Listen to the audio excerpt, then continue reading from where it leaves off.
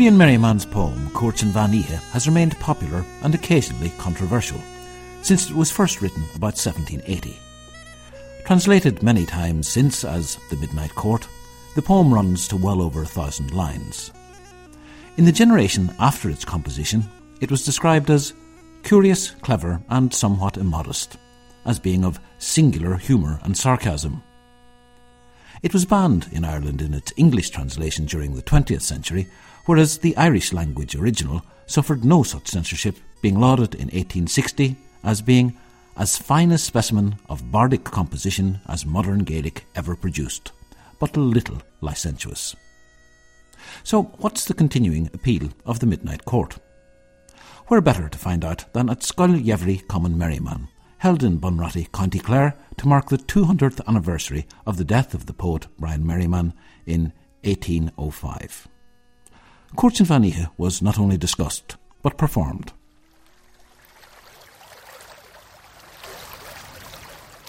Baganná mé siúl le ciúis na haun, bhain se gúr is an drúch go traum.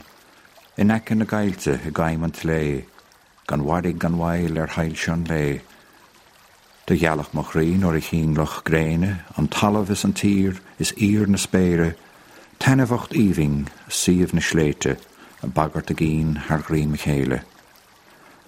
De ghealach an críomh crían le cianta, caite gan bhrí, nó líanta fianta, an séhalach searmh gan saibhras, déachach tamil, haar varan na gailte, lachan na scointe, chuan gan ceó, is an alla a bhúid, is I a glúiseacht leo.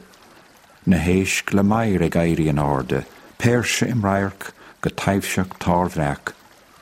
Dahan locha agus gorum na daun, a techt go tolagach torranach traum. Bhíoh éonla I grain go mairach móver, is léimrach ailte I gailte im chóngar. Géimrach airc is rairc hlóite, tréinre gair is Reinhard Rompe. It's lively poem. The language of the poem is lively. It's like when you get into a hurling game and the hurling game seems to take off into a kind of abandon. And people seem to be playing instinctually. Similarly, in a good traditional music session, there's a time when somehow or other the thing just lifts, and there's a tremendous... The language of the Midnight Court, Cuairt an Bhean Oíche, is the very, very same. He was on a roll in parts of it, and it's absolutely captivating and fabulous of itself. A great text. While the poem itself is a literary production, written down, as we know, more than likely it got a life in oral tradition as well at the time. In other words, I'd imagine that not only was it passed from scribe to scribe in written form, but was probably recited from mouth to mouth as well, and got into the oral stream of literature in that fashion. The first thing that strikes one is the literary achievement of it, both in the scope of its themes, but also in the amazing energy of language. It's an example of the Irish language at full flood in the hands of a master of the language who had an ear for rhyme, for rhythm, and also to marry that to the ideas and that he wanted to express. It's that perfect marriage of language and ideas. And there's a gusto and an energy to it that strikes you straight away. Seamus Heaney spoke about how Merriman must have got the rhythm first of all, and that it was that rhythm of Baganná mé siúl le ciúis na haun. Those words set up a rhythm that he was able to tie into and maintain it for over 1,000 lines, and there's not a faulty line in it. So it's an amazing literary achievement for its own sake. The Midnight Court is representative of a non-English speaking world, which was Ireland at the end of the 18th century when the poem was composed by Brian Merriman. And it also comes out from what you could call, I suppose, I don't like the word the pre-modern mindset, which is used by historians. I would prefer to call it the medieval mind, which has a different attitude to life. And what I would say is the court is a great humanist or human poem. It talks of matters which are difficult sometimes to speak about, but it finds an acceptable way of speaking about human sexuality through the literary conceit, which is the structure of the poem, which is the poet having a dream where he is summoned to a court to answer for his being of a certain age, d'un certain âge, as the French would say, and still being single. And he is brought to this court and accused by the woman of not being married, and the eventual, what should you call it, outcome is that he's going to be crucified, just as they would in medieval literature, and tied to a tree and scourged, etc. And then he wakes up. And during the poem, the young woman speaks in very carnal terms in one sense, but in very acceptable and human terms, because the metaphor that the focal point, the point of entry, as it were, into the subject that Merriman finds metaphorically in the poem it works. The basach on tails don feische lorich, noch tanif na tev ein für groche, jangelum perle moer komonase, ach asnav geleid, bedees gleen tostocht. Beduchen voeder soort gesi, smootje soelacht, doosjes line. Lohenil loagus goele kuile, is gloene kroecho voorle ide. Kosse fjote dootong riesig, is kollen vrjote jote grine. Of wat store bjo na fjoch lie, ik koel da hoort we poste rief. Nar hoort ik foos van hole blien, ke bochalogi, fjol, nu isk. Son fjotig voorsja soos le schiente, jote doort gan voer gan wege. Ach, ka word je bolle briever en nos een doelde oorgachi. Niet toch ik het ik bisje bejoentig, na foske glischer ligge le toendacht. On meise maskelig karre nog kjoentash, is dainge wakashi a valert de woene. The people in this poem, in the same way as Rabelasian characters, are very comfortable in their own skins. And I think that's probably the most important outcome of the court. Also, to a non-Irish literary person, you'd also say that the language of the poem, the actual musicality, the sound symbolism of the poem itself in Irish works on the level of music rather than on the level of the dictionary meaning of the words that he's using. And he'll sometimes use 3-4 different words meaning almost exactly the same thing, but the musicality of that poem it enters into your subconscious in a way that doesn't go through the rational process. Is je task de joing ag ógus a gasta, gur brelan sport ag ólas ag lechi. Ima hain óstas bór da bleska, láran a lóiste ag póstas eanta.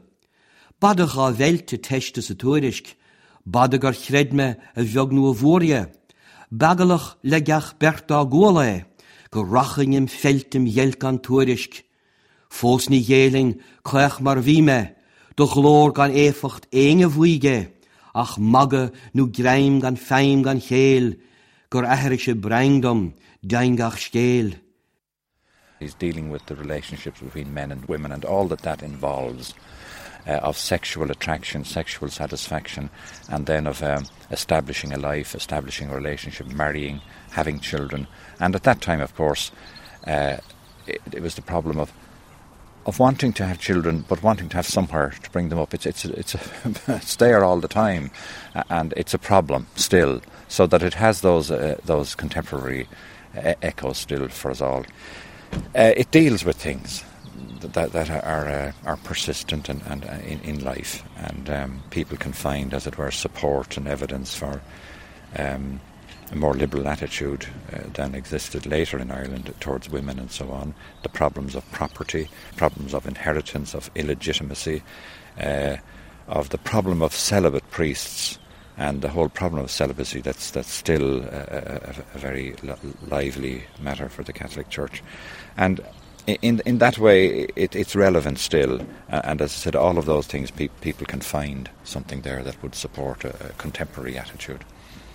how we meet, how we pair off, how we settle down together, how we might have children together and raise families together before or after a marriage, how people chose partners, how it happens, and in some cases in the 18th century there were very real difficulties maybe in choosing the partner or finding the partner you'd like, because there was the matchmaking system in Chorus of Clownish. But you see, we believe in the concept, I suppose, of love, and that people should let love drive the agenda, and that love finds you your partner, and that's enough. But I suppose Merriman's saying, well, really, love doesn't come into it, really. This is it's like the story that Michael J. Murphy had, the folklorist, when the woman goes into the room in the morning and says to the young woman in the bed, get up, Mary, you're getting married today. And she says, I'm married to who? That's none of your business. Really, it was a business. You see, so getting married under the matchmaking system, and then people were trapped, and they couldn't, and all the Irish love songs, as you know yourself, many of the love songs put in the voice of the woman, it's because she can't marry the person she really wants to marry. And for many instances, it's because she's not winning enough off, and she hasn't the spray. Cred an tower ná tower frí graham, smé chó lauer, chó maul, chó brasa. Is das mo veil, mo jeds mo gore, is gal mo gnees tá mead an tlátash. Is glas mo húl tá múle skánach, bachalach búklach kúplach fánach. Mo lekkes mo gnús gan smúd gan smáchel, taring he koom ha lúnrach skáfer. Mo fieb, mo vraad, mo lás mo verif, ik sier be vraad na hál o hele. Fiach mo chaum nach laur moch ná, ní me laum ná kraum ná stágach. Se taul is kosagus kollen nach náislem, is on tau gus sokker fá cover ná trochtem. Ní soer le kaile ná shrangere monome, ach store kalke tá tanivach brodas. Ní sriel ná slid ná lid gan fóska, ná smíste disk gan sult gan sósef. Loiste luffel ná tikke gan éfacht, ach oig van skuffe cho tuffes is veder. Some people have described Merriman as a proto-feminist. There's no doubt with that. He shows a great empathy for the position of a certain class of woman in rural County Clare at the time. This was a class of woman who was almost on the breadline. She didn't seem to have any permanent home, and she feared that she'd end up as a begging woman, walking the roads. I wouldn't say it is an obscene poem, but it does deal with human sexuality in a very open fashion. This fashion was this openness was quite acceptable to an Irish-speaking audience or population in the latter stages of the 18th century, without a doubt. And the sort of prudishness that entered into Irish life, say in maybe the last quarter of the 19th century, simply didn't exist in rural Munster, I'd say, in the 18th century. Níor chawr de kigelt, ná kimmelt, ná fáska, fáwad á hingen dá hillen ná sála. Is nórdam Irish mar chach sí an ihe, a fáskan chnashte sa sjara sa síne. A facan na ngéag san téadach fúhe, a balif goléir sa déidir lúchre. Go lunid an leig a néal da hóre, I gimmert tó héf go téf sa gúnfurt. Nach forrest an lauer sa lauert van ná, skan funnif na chaum na cawr na chná. Ma dimmig an vaul vi traum na chá, skordinnig an aulse, gaumse port. A wil sjonach slief na ees gedraig, na fjuller le fiech na fieg le faan. Cho fada gan hier le blien na la. Da chaf gan bie, se viech le fall. For me, it's primarily a poem of sexual anxiety, not of freedom. Freedom is discussed, freedom is talked about, but the attitude to freedom is one of fear. The whole poem filters through to us through the mind of this first-person speaker, whom I suppose we can call Merriman. And there are other characters there too, the old man in particular, and the young woman who speaks, as well as the goddess figure who's the judge and her guards. And where I see the anxiety in the poem is in particular his relationship or his description of the other characters. The women in particular are very threatening to him. They are very often beautiful. The young woman who speaks is certainly beautiful, but she is sort of unravelled or unwound later on by showing that she's in a way bogus, that she isn't, that her beauty is skin deep, that she is a sham, that she is pretending to be more sophisticated and indeed more wealthy than she really is. Evil herself is, although beautiful, surrounded by threatening women. Her guards are terrifying, and the person, the woman she sent to haul Merryman off to the court in the first instance is a completely threatening, castrating woman. In addition, the judgment she hands down at the end is shocking. It's effectively a scourging. It would almost suggest a type of sadomasochistic sexual fantasy, were it not for the fact that I can really find very little signs of pleasure. I don't really think that Merryman, or the I person, the I voice in the poem, is enjoying it too much. It seems to be really the working out of great fear. Wel, gan dawt be fwniwmach as dwchus na gaelge. Ni len afrys fwy sy'n bydd cwydig yn y trochtri, dian ymach gyda tianchorig sgifnir I beirl agus siwd feri ma'n ni gog ymach bedig o'r ni le sain ach ni dawt be fwy ach ma lein tŵ no ma eistyn tŵ ni sa'r ffos leis y dan gwyd se fwyntiwmach o hif na ffwrime agus o hif yn afwyd as diarmwyd tradisiwn dwchus agus tisgynti dwchus insiti. Cwydig mae gos yn rwyd ar ffad fwy chwrsi coleocht yta in Sudan agus di dirach o hif na mara bech sy'n mynd ddawn yta caint ach yn derg o ffolain fwy fform na slainte agus marsinde agus mianta coli ond dyna credim gwrs eisiau dwchus o'ch riaf in sy'n gaelge. Is rud beidir nach neartar amach ro war go minic ach ma bhreann tú siar go fadal is a táin fecinn tú méh deirtar go bandí ach goirtar na láthir sa scéal sa táine mar charachtar a réchaí ma bhreann tú eisting vi conglinne ma bhreann tú iliocht na mard ma bhreann tú iliocht ráibh I bhróidir fiú chuid go na fili mór agus fili effigiúla vítar slaintú agus fáin sti in na goláin héin hainnig sé go dtí cuasa an chinál sin agus sin an dawn réamh bheannaí seach ar bhealach nó dawn meannaíseach a rá Merryman beáin. Sin level an ábhair mar deara agus tá rudaile an dúchas a freisin an agus sin ní teanga. Agus ní héir tá mar á ríist gur an éilgetá se ach an chuí rúsáidse an teanga. Agus an chuí ar an teanga sní for fríide medaracht mar deara beidir nach dica cuidhór go na focla an ach fós héin leis an geol fuime atá ins na focla hica ceirtá se rá. Agus bhí sé tá sé sin Harbh dóchasach in san tradition filiochta. As regards the man and the poem, what brought the man to the poem, or how it was that the poem was composed, we have quite a lot of contemporary evidence or sources on literary activity in County Clare around the years 1770, 1780. And we have very firm evidence for the existence of a school of poetry, a Cuairt Éigse or Filíochta, in Ennis in the year 1780. In fact, the poets who gathered at this Scoil Éigse drew up a list of rules which would govern the proceedings. And that list survived and was published some years ago by the late Professor Brian O'Keefe. Now, there are certain rules laid down there that can be referred or that can be related to the composition of Cuairt Van Ihe itself.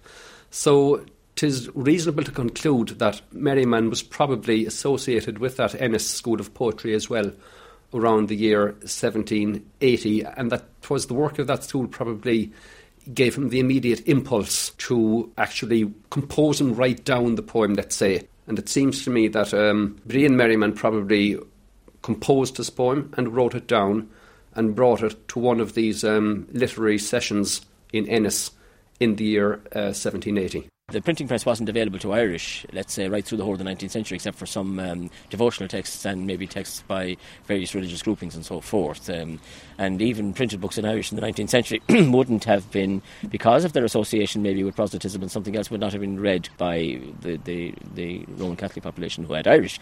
And so therefore, much like the medieval times, as a text which was kind of, which scholars and scribes and others would pass around amongst themselves and would would really enjoy, almost like you hear about certain kind of books that are passed around them in gentlemen's clubs kind of thing, that not quite, but in the 19th century, forbidden texts from India and places like this, you know, with you have this kind of a feel about it, that scribes really liked to get their hands on a copy, to write it out and to have a copy for themselves. So it was disseminated among Irish scholars who, Irishans as they used to call them in County Limerick, but Irish scholars who wrote manuscripts and so forth. It was a favourite text.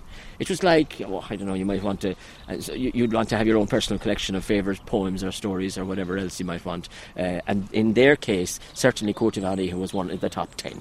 Níor an edition leabhar Gaeilge fáil, ach bhaid an chóirt cechaí, chríd an tradiisiún láimhscíbhneoireachta, chrí na láimhscíbhní, sé an beviúla daine. Agus an is cín céad cóp gon láimhscíbhíán a bhaid mar sin céméid a rinneú a bhhaid níos mó na sin, agus bhair sé ar bhéal daine. Mar cuoine a ríist ní le chóirt beo go gurtar a láthairí. Ach ní rudaí le léamh ar bhealach, is rudaí le neitis, le láisú go paibli, agus chuine an Ghaeltacht an chóirt beo. Agus mar dúch Martin O'Kane, cumú an chóirt na bhí éirin an Ghaeltacht fra chéile.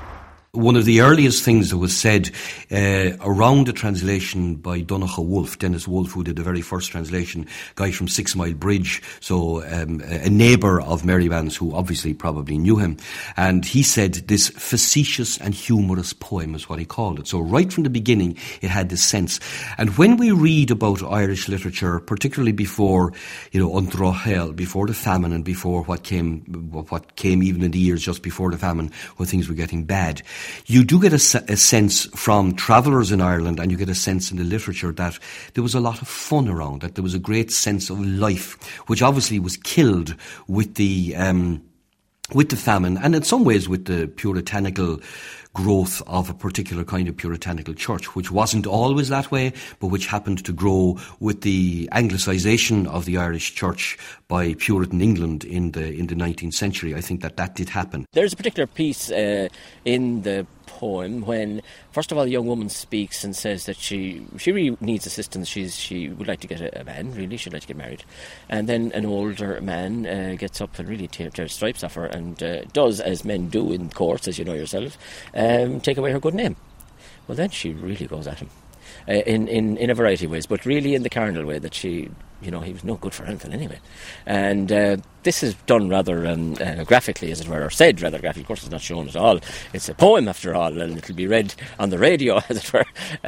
But it's that part, because of that and that reputation that the Midnight Court had, that amongst a certain generation, particularly maybe the guardians of the public morals, who said we couldn't possibly celebrate that kind of thing, or be seen to celebrate that kind of thing. And I think one of the ways to look at the poem is to look at it as a kind of a play, a drama in a sense, because we didn't have too much native Irish drama, certainly not in the 18th century. And therefore this was a way of people to have a performance. And a great deal of the best writing, whether it's a scéal fíníocht, a Fenian tale, whether it's a long poem, whether it's a short lyric poem, a great deal of literature is performance. And I think what Merryman was trying to do was to show how good he could be up against everybody else, and to use all the ingredients that was around him at the time, and in particular his own great sense of fun, because even though we know very little about Brian Merryman, I have no doubt that he was a guy who really, really enjoyed life.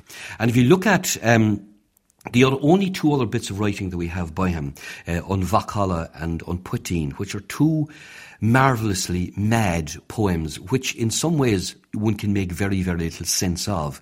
But the only sense we can make of them is that, Merryman was a guy who was maybe a bit of a rake, or pretended he was a bit of a rake, who obviously liked great company, who went out and about. He was also very bright, because he was very humorous, which is the same thing in many ways. And he obviously enjoyed himself, and he obviously just let it fly. So he was having a bit of fun at his own expense and at all our expense as well. And if you were somebody in 1780 sitting at a court Aicse, a poetry council or a poetry meeting at that time, with this poem being read by Merryman or by his friends, I am sure it would have been accompanied by gales of laughter and howls of laughter. And I could imagine, as people often do at a music session or at a Chanot session, where they're, as they say in America, making whoopee and just simply enjoying it. And that is my idea of it.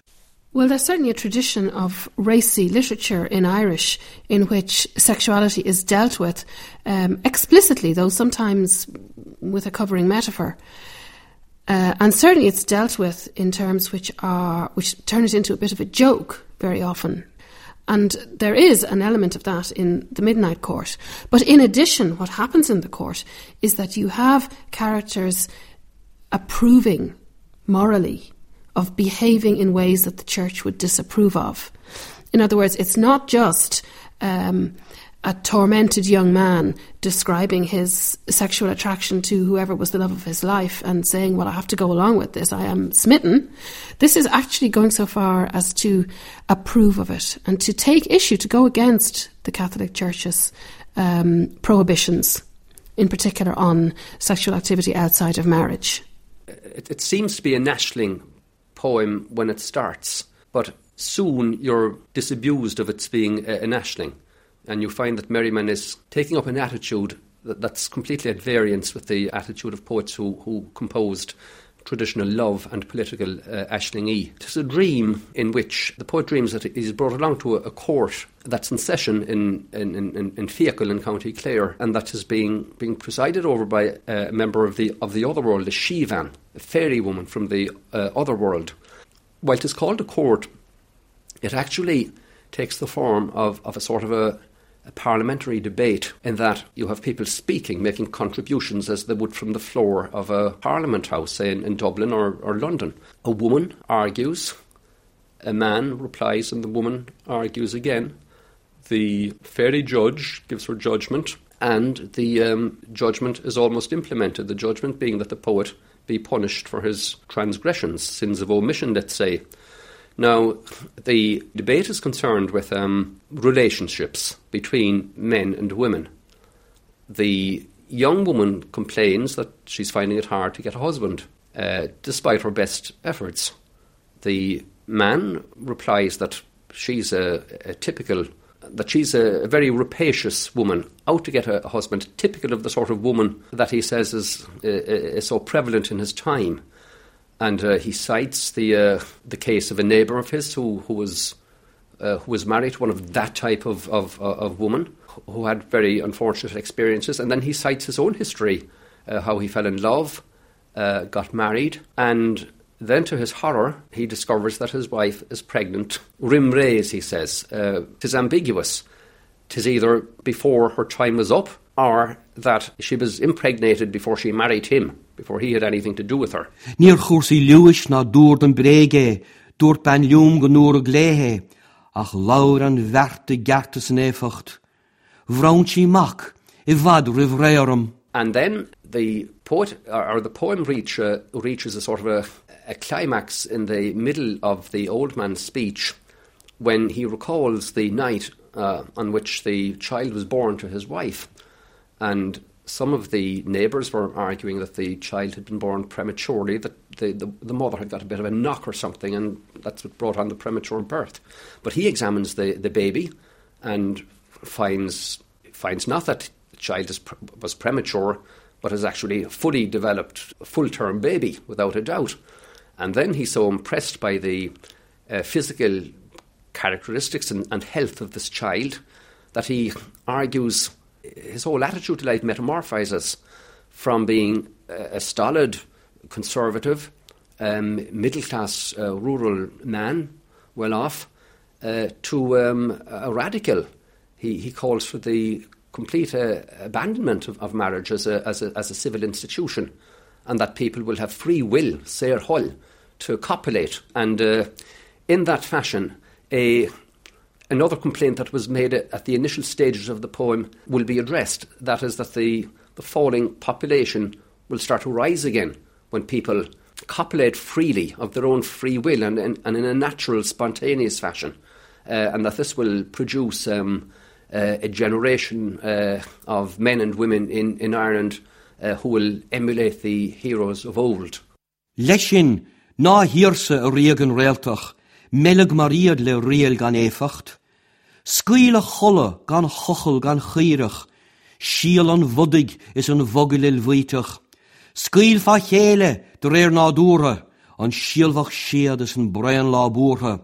Fógar féiltach tregach tírha, dógus dásta sér heil síalrig. Curig an dlísha, glísing oilev, is tucagin brí mar vín a leichav. Capise kaumas draumas dorne, ag ferv an dain mar gaul mac morne. Gallig an speir, beg eisge liante, is talav an tlege leer fa luyane. Firgs mona gebracht a vihin, is shinnem de chail, le gardus evenish. Then the woman replies to him saying that he was an impotent old man and that he couldn't sexually satisfy his young wife. So she went outside the bonds of marriage and took pleasure outside of them. And she argues and she defends the woman who took that course of action. She also rounds on the priests, pointing to them as a very valuable source of fecundity and sexual pleasure, and she simply can't fathom as to why they're not allowed to marry. Is mihit dom chríve líanta léhe, is mungantas chígas muinte boihe. Carta ver scuilto chuirach céle, in agla sínsir sín na cléire. Mo chrá gan leis mo siaid am osca, is láder main is laid mo roige. Is meer de mimer die gan een is mian ar griefot niem na hede. Nach bochten reich da weiden raver, tust is taifsche mailsem reuge. Blos geneige geseilsche ngore, korpus keim is teiler teufkre. Oordig daligt blaas oige, rodes knaas mjochen fjole. Martus traum is draum gan sohe, nert gan dout is faun gan fora. Bin shalv gach soker woord na suihe, argus oor homol is evenish. Kloof hom laike seil hom biegeke, ploris meitjacht meir is fiente. Is gnagig komme se homme de hooged, sta is se gunne gur fullis gur fiolied. Koenig lakken le kafferi keilte. Snoeri galad na sharry gan seilche. Ach marley boddige tollery trene, it davi chollatus ober gan denov. Then she finishes and the judge stands up to give her verdict. Now, while there's a lot of radical attitudinizing in the poem, the judgment is quite conservative, and it probably reflects Merriman's innate conservatism as a middle-class country schoolmaster. He had these radical ideas, but they exist only in the poem. I'm not sure if he actually believed them. Even if he had the power to do so, would he actually implement them? Did he really believe that the institution of marriage should be abandoned? So the judgment is marked by its conservatism. The priests should not be allowed married, or at least the people should be patient and wait till the Pope discusses it. The institutions of marriage are defended, but there's some sort of elasticity or latitude allowed. In other words, that, say, if a young woman is married to an older man, and if she gets pregnant by somebody outside of that marriage union, that people shouldn't fuss, and that the older man or older couple should see after a young woman in that position. In other words, that the child born should be given the man of the house's name, and that there shouldn't be too much of a fuss about it. I think the illustration of the sexual mores of some priests, as articulated by the woman in her second speech, probably corresponds in some way to this latitude that's argued for. The logic being that, look, if priests are straying from their vows of chastity, we shouldn't be too harsh on young women who stray outside of the marriage bond. So, what's sauce for the goose is sauce for the gander, if you can put it that way. Ach, the mead mark lee the vehe, an schacht fóhrí gan cuirach céile, haringter chiaun go town gan throa, is a chiangel than chraun seo a downton tuama. Bunig í lám de a chawl sa chóta, is fannig í raum sa chaum le córda. An chuide go hála báitim líanta, is chelan go táir an tárna tíirpa, chur is amúg an suchas déine buile na hú is lú an éige, vele sa gáil, is fáil vníacha, a fehef gan fá bhar na críve. Fágam fuafse túnskult páise a vnána dúla, dúch le dalgas. Capigí fír niv, tíntis, tárniv, caigí smuintis, inslacht manáleis. Curig vor góirle chéile, is tugam se cóchta an fórsa dhéanamh. Verim gan spástív páis na giantach, is beglam bás gan barchin piandóibh. Merriman, of course, admits to being 30 years of age in the poem, and he's to be severely chastised for not being married at that age. Now, this is interesting because it seems to me that while much of the discussion in the poem itself has very clear implications for society and for social policy, for the institutions of marriage and so on, priestly celibacy, but in the end, the poem centres on Merriman himself, and following the course of the dream that turns into a nightmare that revolves on the individual who's dreaming it, Merriman becomes the object of the court in the end, and the judgment is directed at him for not being married. So it seems to me that maybe not only do these social questions about marriage and dowries and so on excite Merriman, but he also had qualms, or he had scruples about not being married at the age of 30, which would have been considered old in the year 1780. And the poem concludes when, just as he's to be punished very severely, he's to be flogged by the women of the court, he awakes from the dream and the curtain comes down.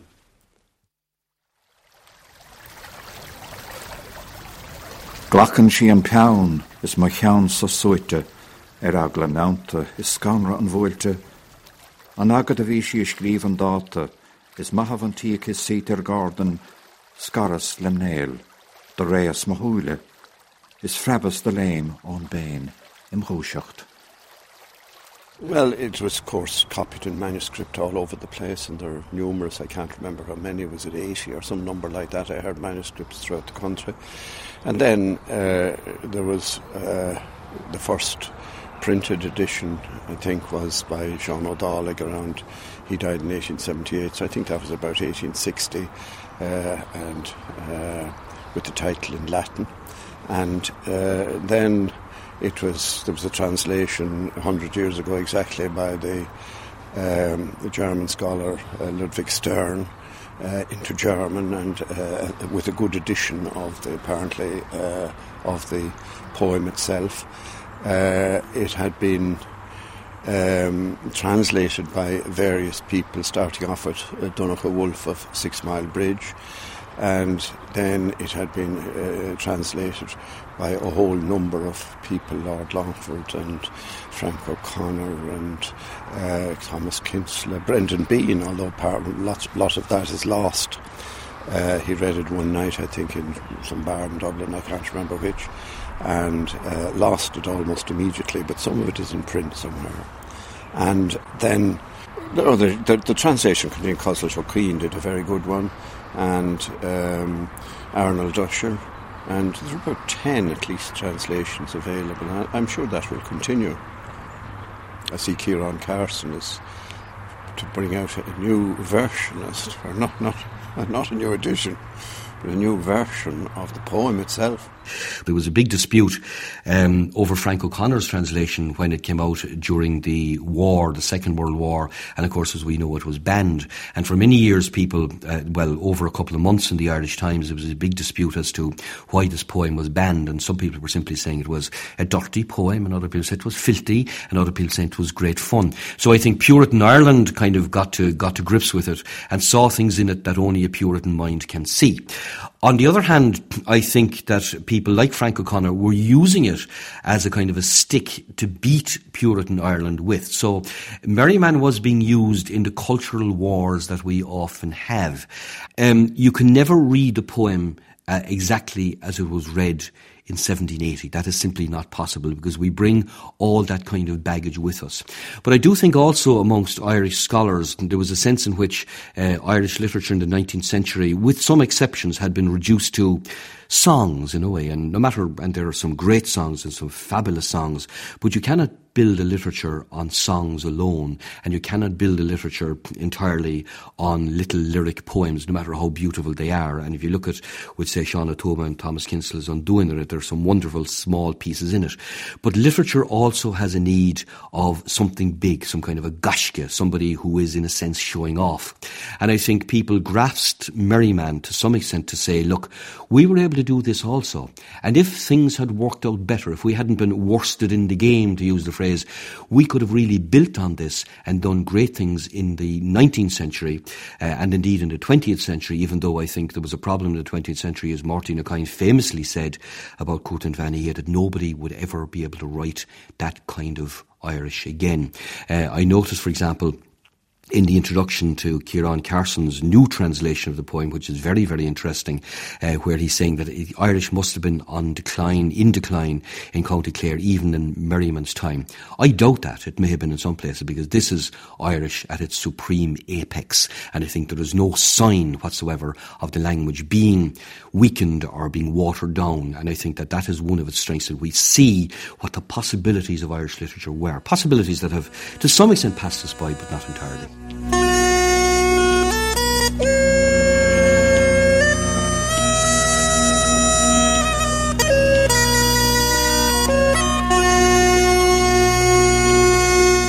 Helping us discover the appeal of the Midnight Court were Eoin Ó Hanlúin, Liam O'Doherty, Garrowidge Denver, Diarmuid Brannach, Liam Pio Murachú, Alan Titley and Máirín Amraheim. The excerpts from the poem were read for us by Eoin Ó Hanlúin, Audrey Niaril, Alan Titley and Dylan Nivrian. Sound supervision for the programme was by Mark McGrath. The appeal of the Midnight Court was presented and produced by Cathal Porter.